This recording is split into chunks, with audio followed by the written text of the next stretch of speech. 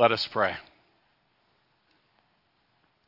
Loving Father, as we journey through these weeks, we pray that by your Holy Spirit, at work in our community and in our hearts and minds, you will deepen our relationship with you and draw us closer, that we might confidently live with joy and service that brings honor to your name.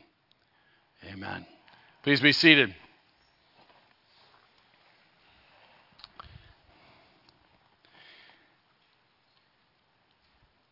I don't think it's unfair for me to suggest that prayer is one of those powerful second elements, meaning followed shortly by faith, that talks about or strengthens our relationship with God.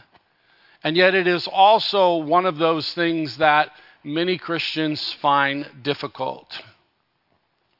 A few years ago, when we started our Read Through the Bible project in Tucson, Marilyn started a gathering of women to discuss that each week, and they met in a coffee shop. And when they first started to meet, almost no one in that group with her was interested in praying aloud. They were just uncomfortable. But over the course of time, as they discussed Scripture together, as they prayed together, more and more began to find a comfort in their walk with God in that element of prayer. And it is our hope and our prayer that as we journey through these next few weeks, you will grow confident and deeper in your prayer life, meaning in your walk and communication with our Heavenly Father. So we start this series at the beginning of the Lord's Prayer, and the title is Our Holy Father. You see, it connects to where we've been in our sermon series as we journeyed through last year. It focuses on this understanding that prayer is really how we abide with the Father. Prayer being a two-way communication. It's our lifting up whatever's going on in our hearts, in our minds, in our lives, in our relationships to our Heavenly Father, and it's a part of having a heart tuned to the promptings of the Holy Spirit, absolutely believing without a doubt that God communicates back to us. He impresses thoughts on us. He enlivens the Word to give us information that causes us to understand the direction that God wants us to go in our lives. And so a deeper walk in this abiding is a journey in prayer. Deuteronomy 6, a very, very famous and central scripture for the people of Israel as well as for us as Christians, says, "Hear, O Israel, the Lord our God, the Lord is one." One of the things as a theologian I often struggle with is when people come to me, they find out I'm a pastor, and they say something along this line. Could you pray for... I'm getting all my bases covered, so I have my Muslim friends and my Mormon friends and my even non-believers praying for me because I want to make sure all my bases are covered. As a theologian, I have a hard time with that. As a person, I understand, by all means, have everyone praying for you. But the fact of the matter is, at the heart of our understanding of faith is there is only one God. And so the God we unveil, the God we talk about is not simply, quote unquote, our Christian God, not simply the God of the Bible, but the one true God, creator of heaven and earth, who sent his Son to forgive us and make us his own, even as we walk away. And so we understand when we're talking about prayer, we're talking about communion with the one true God, almighty creator of heaven and earth. God is holy.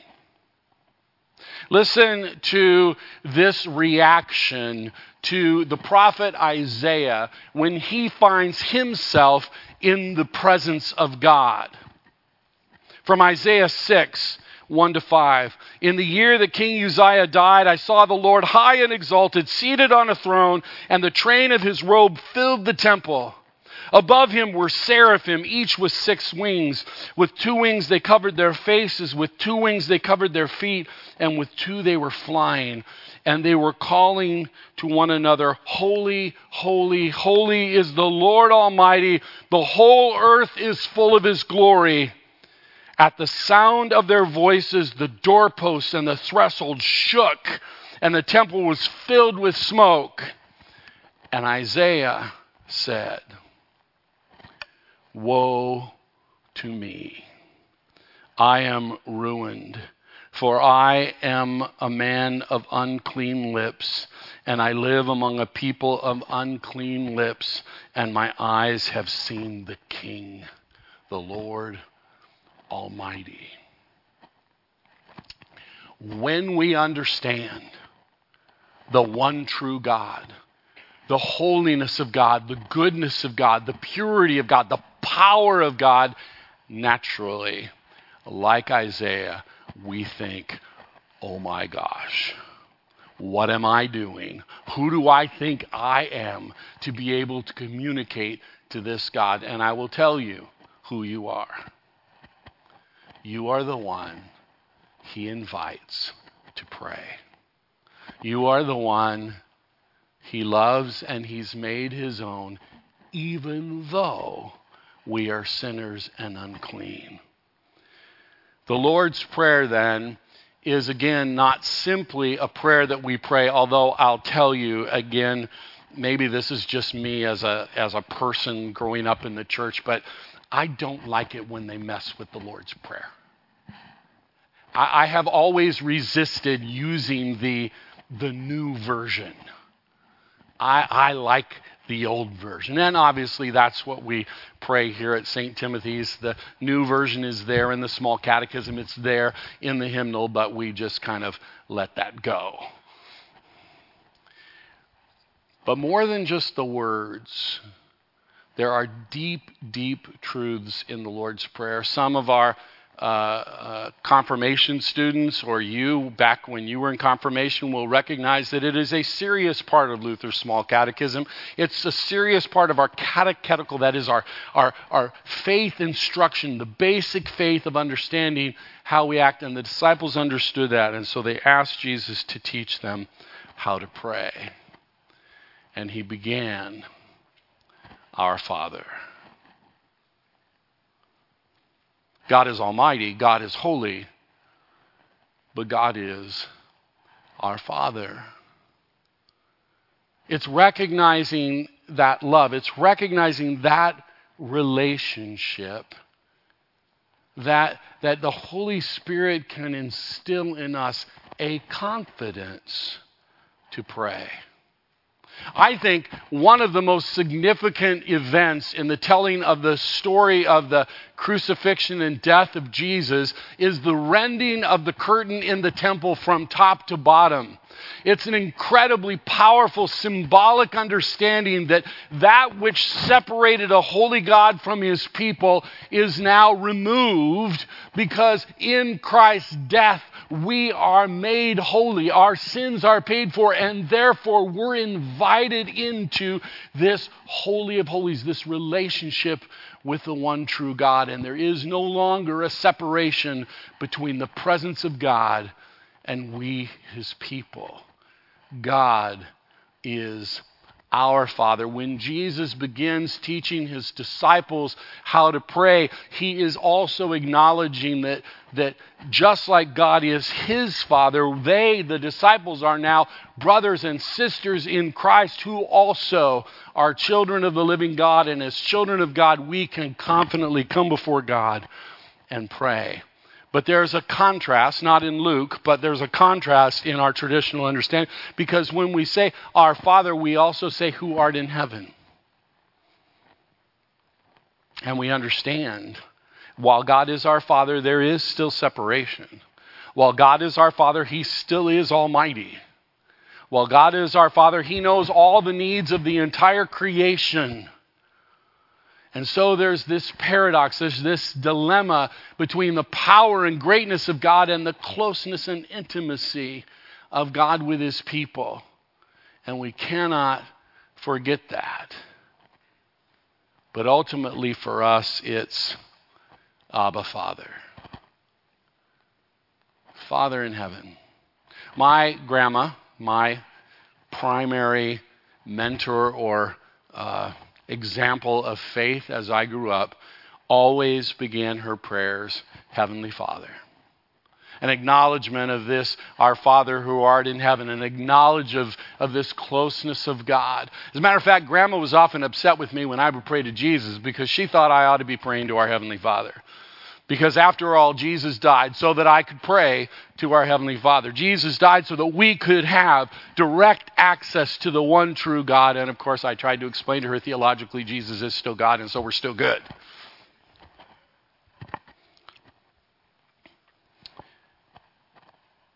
But most of the time, when we pray this prayer, Our Father who art in heaven, hallowed be thy name, we think the holiness of God is being uplifted here in the words, hallowed be thy name. When in fact, probably the holiness, the separation, the purity of God is in the who art in heaven. And the hallowed be thy name is a verb. It's a prayer that God's name would be made holy. And so we grow in our understanding as we look at the words of Martin Luther in the Small Catechism when he says, hallowed be thy name. What does this mean? God's name is indeed holy in itself. There's no need for you to pray for God's name to be holy for it to happen. God is undeniably always holy. But we pray in this petition that it may be kept holy also among us. Kept, meaning recognized, meaning that we would live according to the truth of that holiness among us. Not meaning that we have to do something to keep God's name holy because we have the power to make it unholy, but rather that the holiness of God would impact how we live.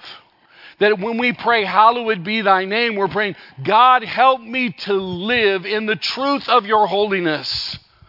Help my encounter with you to change the way I respond to the world, that I would live in the truth of your understanding. So we say with Luther, how does this done? And Luther writes in the Small Catechism, God's name is hallowed, kept holy, when his word is taught in its truth and purity, and we as God's children lead holy lives in accordance with it. Grant this to us, dear Father in heaven.